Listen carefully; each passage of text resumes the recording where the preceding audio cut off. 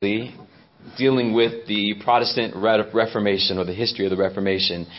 The last time that we were together, we were looking at the second crisis in the life of Martin Luther. And if you'll recall, we found out that Martin experienced a crisis every 5 years or so in his life. It began in 1505 with what is known as the lightning bolt experience, in which Martin almost lost his life while he was almost struck by lightning.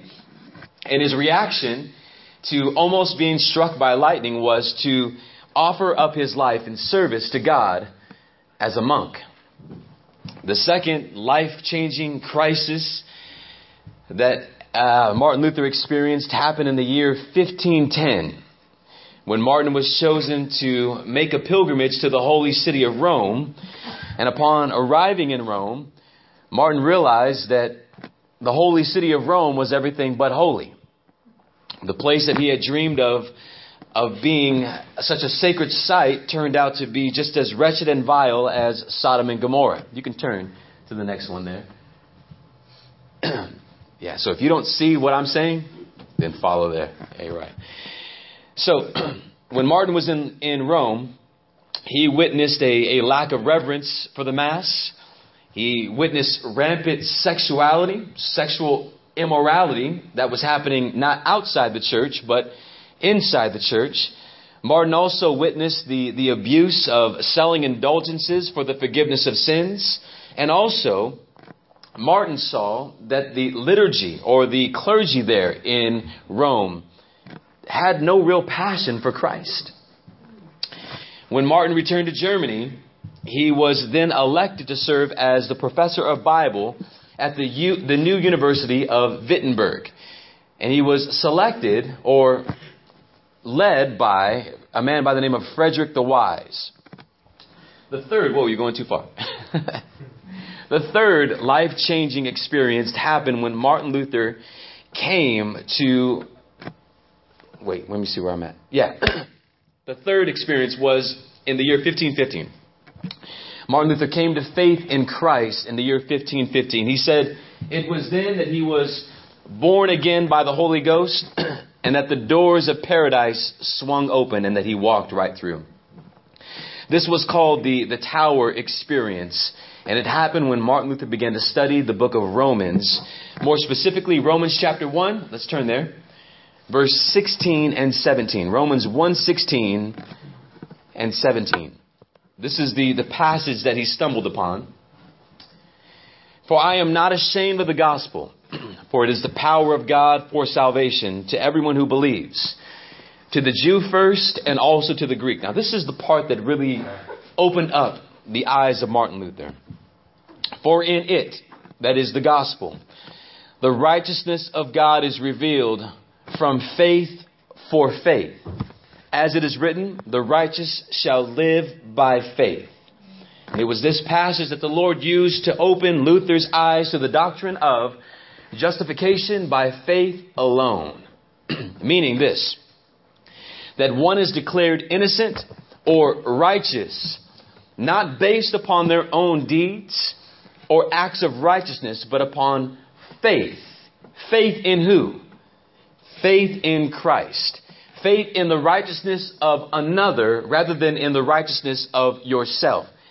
Just so that we can make this clear. And I'm sure that if you've been a part of this church or attending this church for any amount of time, you recognize that there is no righteous deed that you can do in and of yourself to be declared righteous by God in and of yourself. Is that clear? There's no amount of good deeds that you can do apart from Christ that will cause you to be declared innocent when you stand before God. It is only by trusting in the deeds and righteousness of Christ that you will be declared innocent by God when you stand before Him one day. Amen. So, it is essentially acknowledging your inability of being righteous. You are unable to be righteous on your own. Amen. And it's also forfeiting, giving up every attempt to achieve your own self-righteousness. So any attempt on your own to achieve self-righteousness is also laid down and forfeited and we trust in the righteousness of Christ, in that way you are declared innocent by God and righteous by God. Amen? Luther was born again. Now, while this was happening in the heart of Martin Luther, something else was happening in Rome. Things that were of momentous occasions or momentous importance were happening in Rome. Now, as we go through the rest of this teaching, I want you to really see the providence of God, or how God is in control of all of the things that we're going to talk about. And at the very end, let's look back and ask ourselves, was all of these things, or were all of these things coincidental, or was the hand of God obviously in the midst of all of the things that were going on there in Rome?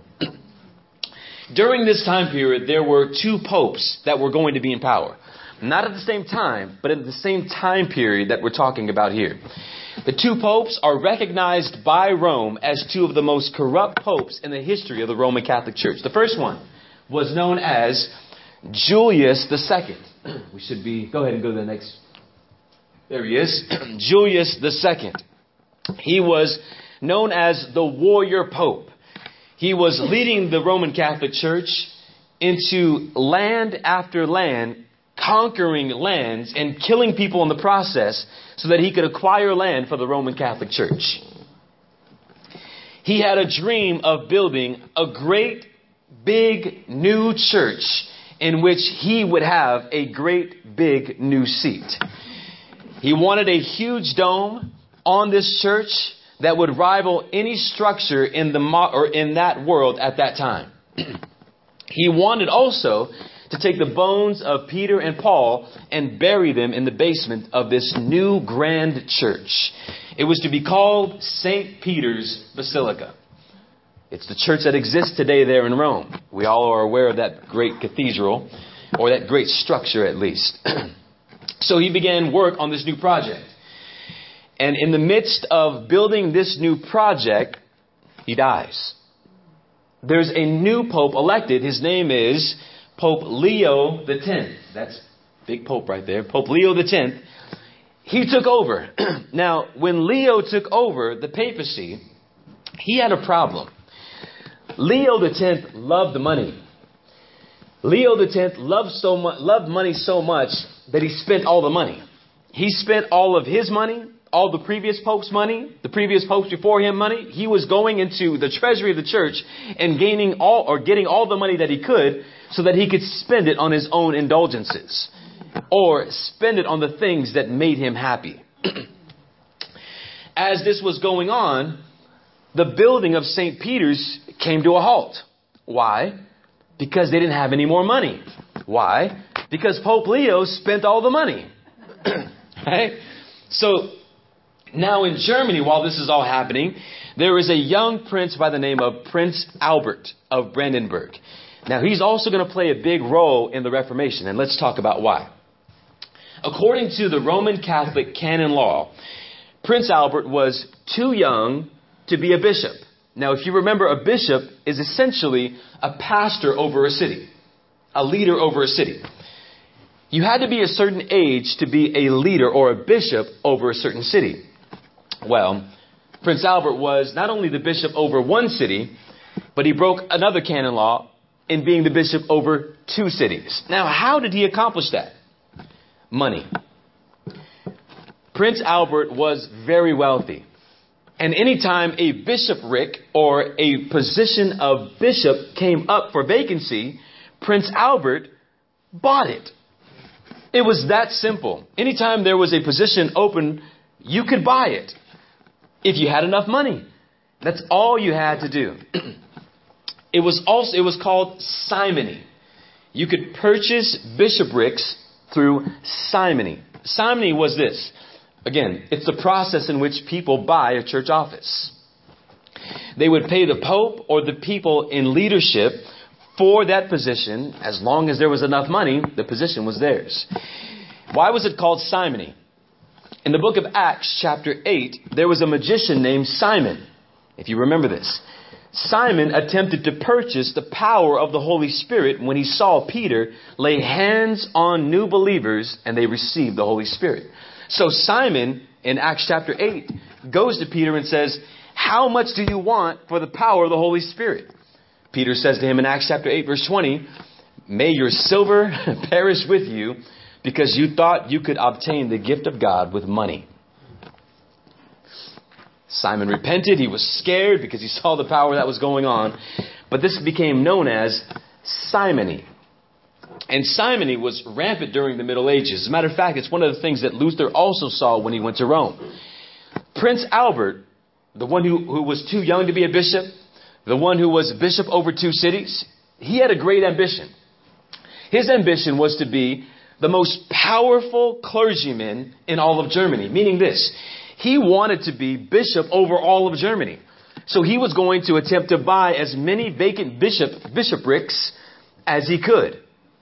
And by the providence of God, there was an archbishopric in Germany that was available. In Mantis, Germany. That's a big dog position. If you're an archbishop, that means that you're the bishop over all the bishops in Germany. So this position becomes available. Albert knew that if he could get this position of archbishop, he would be the most powerful clergyman in all of Germany. So what does he do?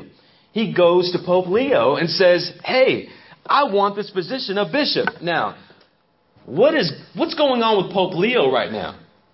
He's broke, right? So he looks at this guy who is willing to pay a lot of money for this position and says, okay, let's haggle. Let's negotiate.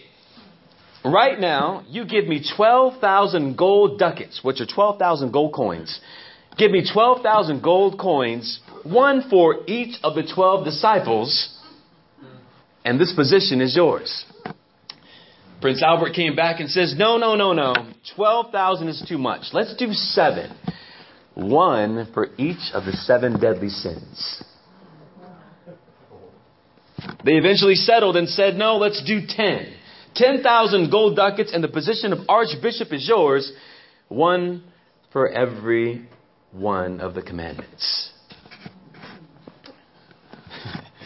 Now, with 10,000 gold ducats, the Pope was able to get out of debt, get people off of his back, continue to build St. Peter's Basilica. And Albert, on the other hand, doesn't have 10,000 ducats.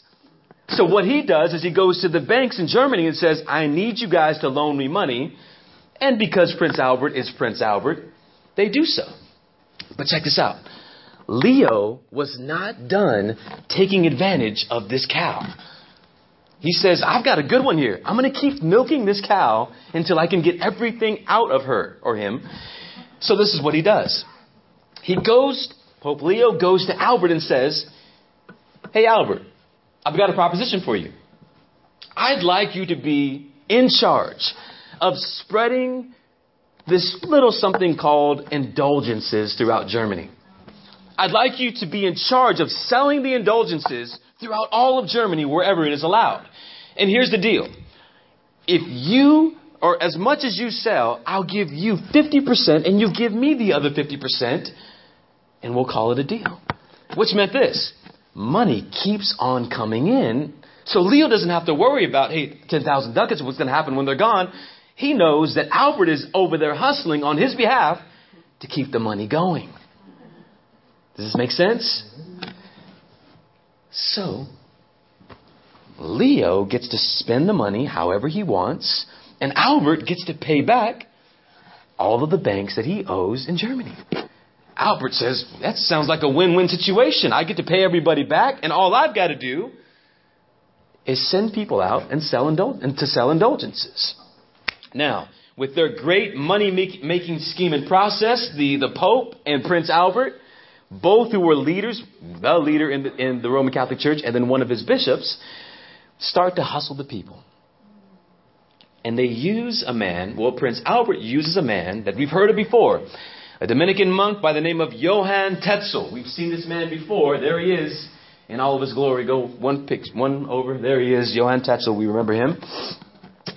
He came into all of the German towns and all of the German villages, And he came in with a great parade. So they would walk in with this great parade. And the parade was of people that were sorrowful. So they would walk down the streets of the villages. And they would essentially be like mourners. Now, they weren't crying, but you can tell they were dressed in dark. They were dressed in mourning clothes. And they were sad. So, in front of this parade was a big cross that contained the sign of the Pope. They also had a papal bull that they carried in front of the cross that was on a gold embroidered cushion. So you've got the cushion, you've got the cross, you've got a procession of mourners. And then here comes Johann Tetzel. He steps in front of the people and he begins to preach. Can you hear the cries of your loved ones? They're crying out right now and they're suffering in purgatory. How long will they be there? How long will you let them suffer there? Must they go on one more day? If you purchase this indulgence today, you will be able to free your loved one. Can you hear the sound of your mommy? Can you hear your father crying out your name? If you purchase this indulgence today, they will be set free from purgatory. Tetzel had the famous jingle that said, every time a coin in the copper rings, a soul from purgatory springs. Many of the German people came from all over the country to listen and also to purchase indulgences. Now, one thing that we must understand is this. The Roman Catholic Church, their intention for indulgences essentially was good. Meaning this. They never intended for people to think they can simply write a check and get out of hell. Or write a check and get out of purgatory. The Roman Catholic Church taught that you have to be contrite. You have to do penance. You have to do good works. It's not simply write a check and that's it.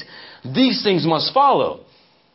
But Tetzel was not teaching that way, and the people were not receiving it that way. They were simply hearing a man say, write a check today and your loved ones will be set free. Martin began to see what was going on. And as he began to watch the way people were being taught about purgatory, that they could pay their way essentially out of purgatory and pay for their own sins, Martin began to boil on the inside, because this is not what the Roman Catholic Church teaches. This man is taking advantage of the people. Martin was infuriated. But listen to this. But not because of the selling of indulgences. He's not mad because of the indulgences. He's mad because the way in which people reasoned they could buy an indulgence and set themselves free, or their loved one free. So it wasn't the indulgences that Martin was mad at. It was the way in which indulgences were being presented. Does that make sense? Martin saw that the people thought that they could buy their way out of purgatory without being contrite, without giving alms, without having any kind of repentance, without having any kind of good deeds. And he believed that the reason for their lack of reverence was, again, due to this man, Johann Tetzel, manipulating people with his dramatic speeches. Martin believed that Tetzel was going overboard with regards to how the church properly taught indulgences. Martin believed in indulgences, but he did not believe in indulgences the way that Tetzel was teaching them. So here's where we go. Here's what happens now. In a state of anger, Martin returns to his study and he begins to write. And he's just pouring out all of these thoughts and all of these protests. And he ends up writing 95 of them. 95 protests. And they eventually be called the 95 Theses. And they are 95 protests against the power and efficacy of indulgences. Now, when we think about the 95 Theses, we think that's where Martin Luther went against the Catholic Church. He didn't necessarily go against the Catholic Church at this time. At this time, he's going against Johann Tetzel. For what? For selling indulgences in the way that he was teaching them. He was not going against the Roman Catholic Church or even the Pope. He's going against the selling of indulgences, and he's directing his anger toward Johann Tetzel. In the 95 Theses, Luther addresses simony, He addresses the abuses of clergy and a few other points. But it's important to note that in the 95 Theses, Luther says nothing about justification by faith alone, which becomes the firestorm of the Reformation later. But he mentions nothing about sola fide, the 5 solas. He mentions nothing about sola fide, sola gratia, solus Christus. He mentions nothing about these things. He's focusing on the abuse that's being administered by the clergy. Martin was not protesting Rome. Again, he was protesting Tetzel. So, Martin writes these 95 Theses. And when he does, he writes them in the language of scholars. That is the language of Latin. Go to the next page, please. And I can't read it, but that's what it says there in Latin. That's the title of his 95 Theses. On October 31st, 1517, All Saints' Eve, Martin Luther walked down the streets of Wittenberg, and it was about noon that he goes to the church door, and he tacks on the church door. There he is there. He tacks on the church door the 95 Theses. Now, we think, wow, he went to that church and he tacked it on the church doors. Let's go to a church and do the same thing. This was not an act of vandalism.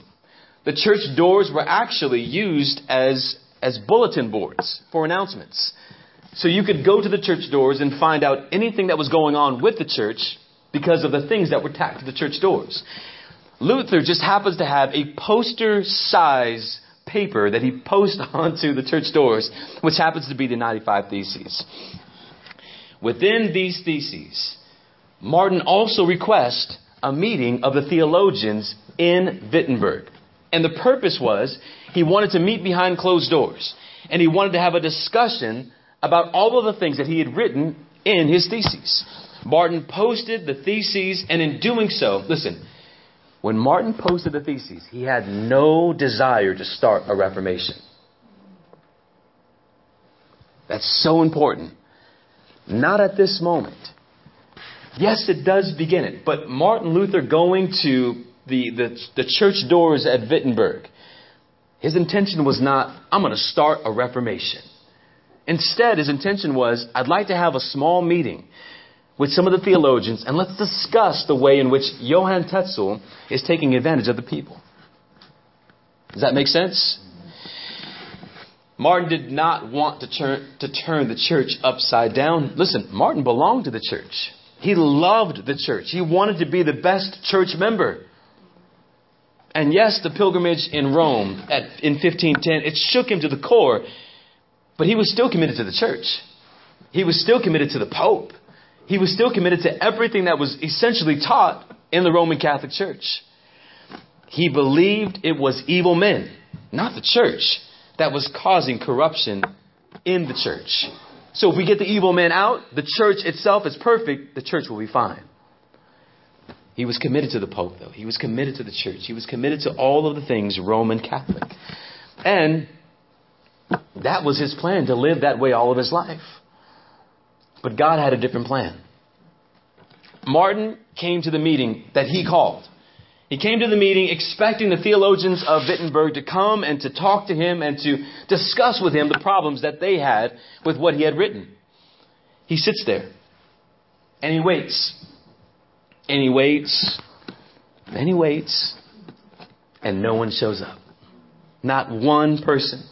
Martin feels that maybe all of his concerns fell on deaf ears and that nobody cares.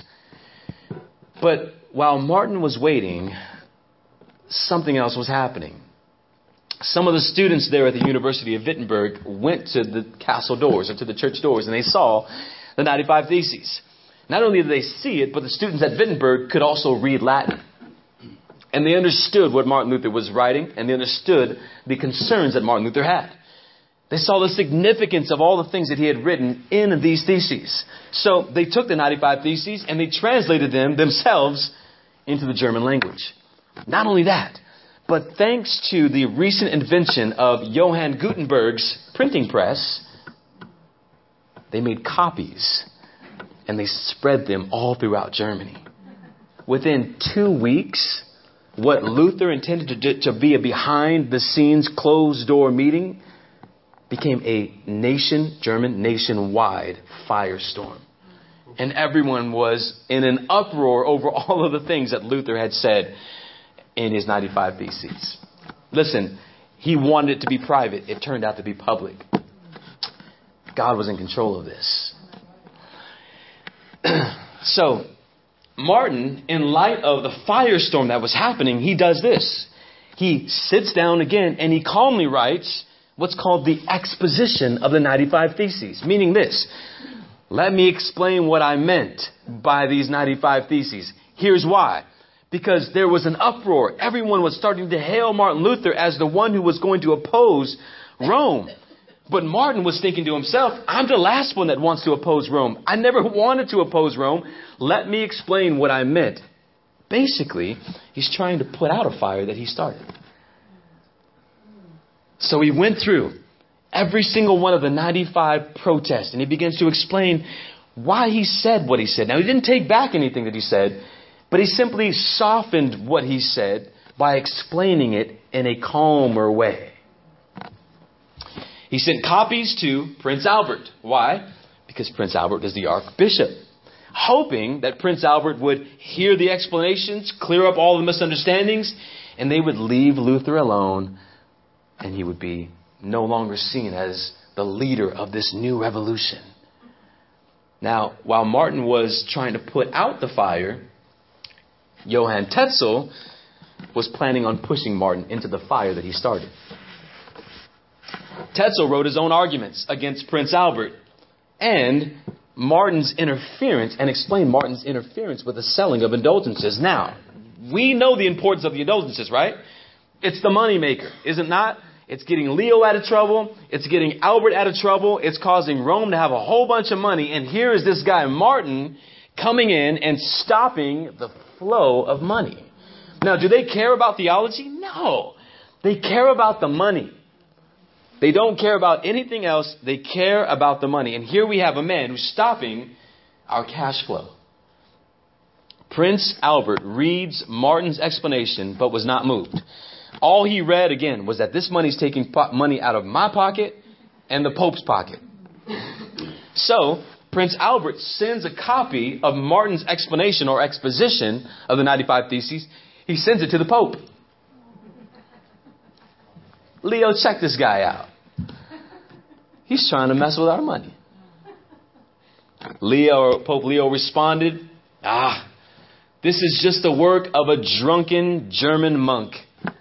He'll get over it in the morning. But Martin didn't get over it. And more people came to hail Martin and support his teachings against simony, against indulgences, against the abuses of the clergy. Tetzel said, okay, you guys think this man is so great. I'm going to write my own 95 Theses. And so he sends it. He sends it to the university students there at Wittenberg. They get the copy of Tetzel's 95 Theses. They take it. They start a bonfire and they throw it in. Here's what we think about your 95 Theses, Tetzel. Many of the church leaders began to say, this man Martin has to be silenced. He needs to be put on trial and charged with heresy because he's causing an uproar in the church. The Pope said, I agree. Prince Albert says, I agree. Let's bring him to Rome and let's kill him. Let's burn him at the stake. So they said, yes, you are coming to Rome. But there was only one problem. There was one man with more political power than Prince Albert. And there was one man who intimidated the Pope because he held electing power. His name was Frederick the Wise, or Frederick the Elector of Saxony. You remember him from the last lesson? I said he's going to play a big part. Frederick says, no, you don't. That's my boy. He works for me in my university. You don't lay a hand on him. Prince Albert backed down. Pope Leo backed down. Martin continued to preach as he did against the selling of indulgences. Martin simply wanted a platform. He wanted a place where he could explain or at least discuss his 95 Theses. And he wanted to do it in a civil manner. He wanted to debate the issues. Within 4 years, between 1517 and 1521, Martin would have 3 opportunities to do so until we finally get to what is known as the Diet of Worms in 1521. We'll get there. So here's the first of the 3 opportunities. April 1518 in Heidelberg. This was the first meeting, and it was a meeting between Augustinian monks, which Martin Luther was, and Dominican monks. The debate was going to be centered on philosophy and theology, but more specifically, a debate about nominalism and realism. Nominalism is a very philosophical term, and so is realism. They were going to debate these issues. Martin was asked to go and represent his University of Wittenberg. In that debate, Martin began to display how he was developing or understanding his own theology because of his time as Bible professor. He said this: "We are making a distinction between a theology of the cross and a theology of glory." Here's what Martin meant. Martin said the church has gotten caught up with their own self-exaltation. The church, the Roman Catholic Church, is all about praising themselves. The church is lifting up themselves and claiming that they can give gifts to anybody that they want as if it's their own power. They're glorifying themselves. He said that's no theology. Instead, he said we need to return to the preaching of the cross of Jesus Christ, because that is where we find the gospel. We don't find the gospel in a church that says, look at me, glorify me, we have all the power. Instead, he says we gain the gospel by looking to the cross of the Lord Jesus Christ, and that's where the power's at. That's the real message. Not the message of the greatness of the church, the greatness of Christ. That's the message for the church. He said it's only when we understand the cross that we will understand the purpose of true Christianity. And he's debating these Augustinian monks, and he's stealing the show. I mean, no one talked like him. No one reasoned like him. No one spoke like him. And they loved him. I mean, the people there loved him. As a matter of fact, there was a Dominican monk, a man from the opposing side, who said concerning Martin Luther, he said, their wows, or their words, were not able to move him 1 inch. He said his sweetness in answering is remarkable. His patience in listening is incomparable. In his explanations, you would recognize the acumen of Paul, not Scotus. His answers are so brief, yet so wise, and drawn from the scriptures. They easily made all of his hearers his admirers. This man was named Martin Butzer. And if you know anything about Martin Butzer, he eventually had a great influence on a Frenchman by the name of John Calvin. It's funny how God just connects these dots. Matter of fact, Martin Butzer spent the rest of the day having what's known as table talk with Martin Luther. If you know anything about R.C. Sproul's magazine, it's called Table Talk. And it's in reference to the times that Martin Luther would sit with people at dinner tables. They said that just sitting with him at a dinner table or a lunch table, he would be preaching a theological message through conversation. After this meeting at Heidelberg, Tetzel would receive his doctorate.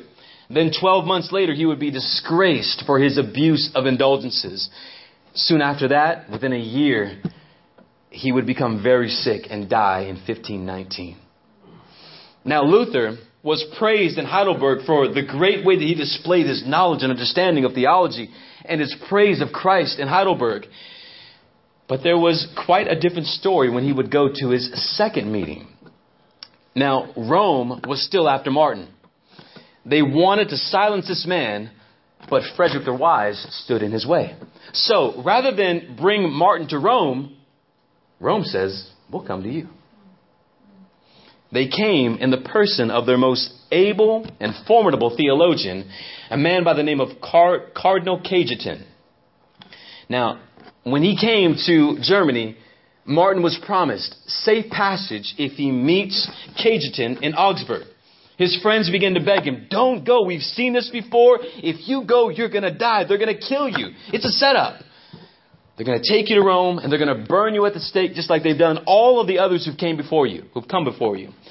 But this is what Martin has been waiting for. He's been waiting for Rome to bring a representative so that he could have a debate and explain all of the reasons why he had posted that 95 Theses. So he says, let's do it. Martin sets out and gets ready to meet this man in Augsburg. And when he gets there, he experiences more than he could have ever imagined. And we'll find out what that was next time we meet. Let's pray. Father, we come before you in Jesus' name.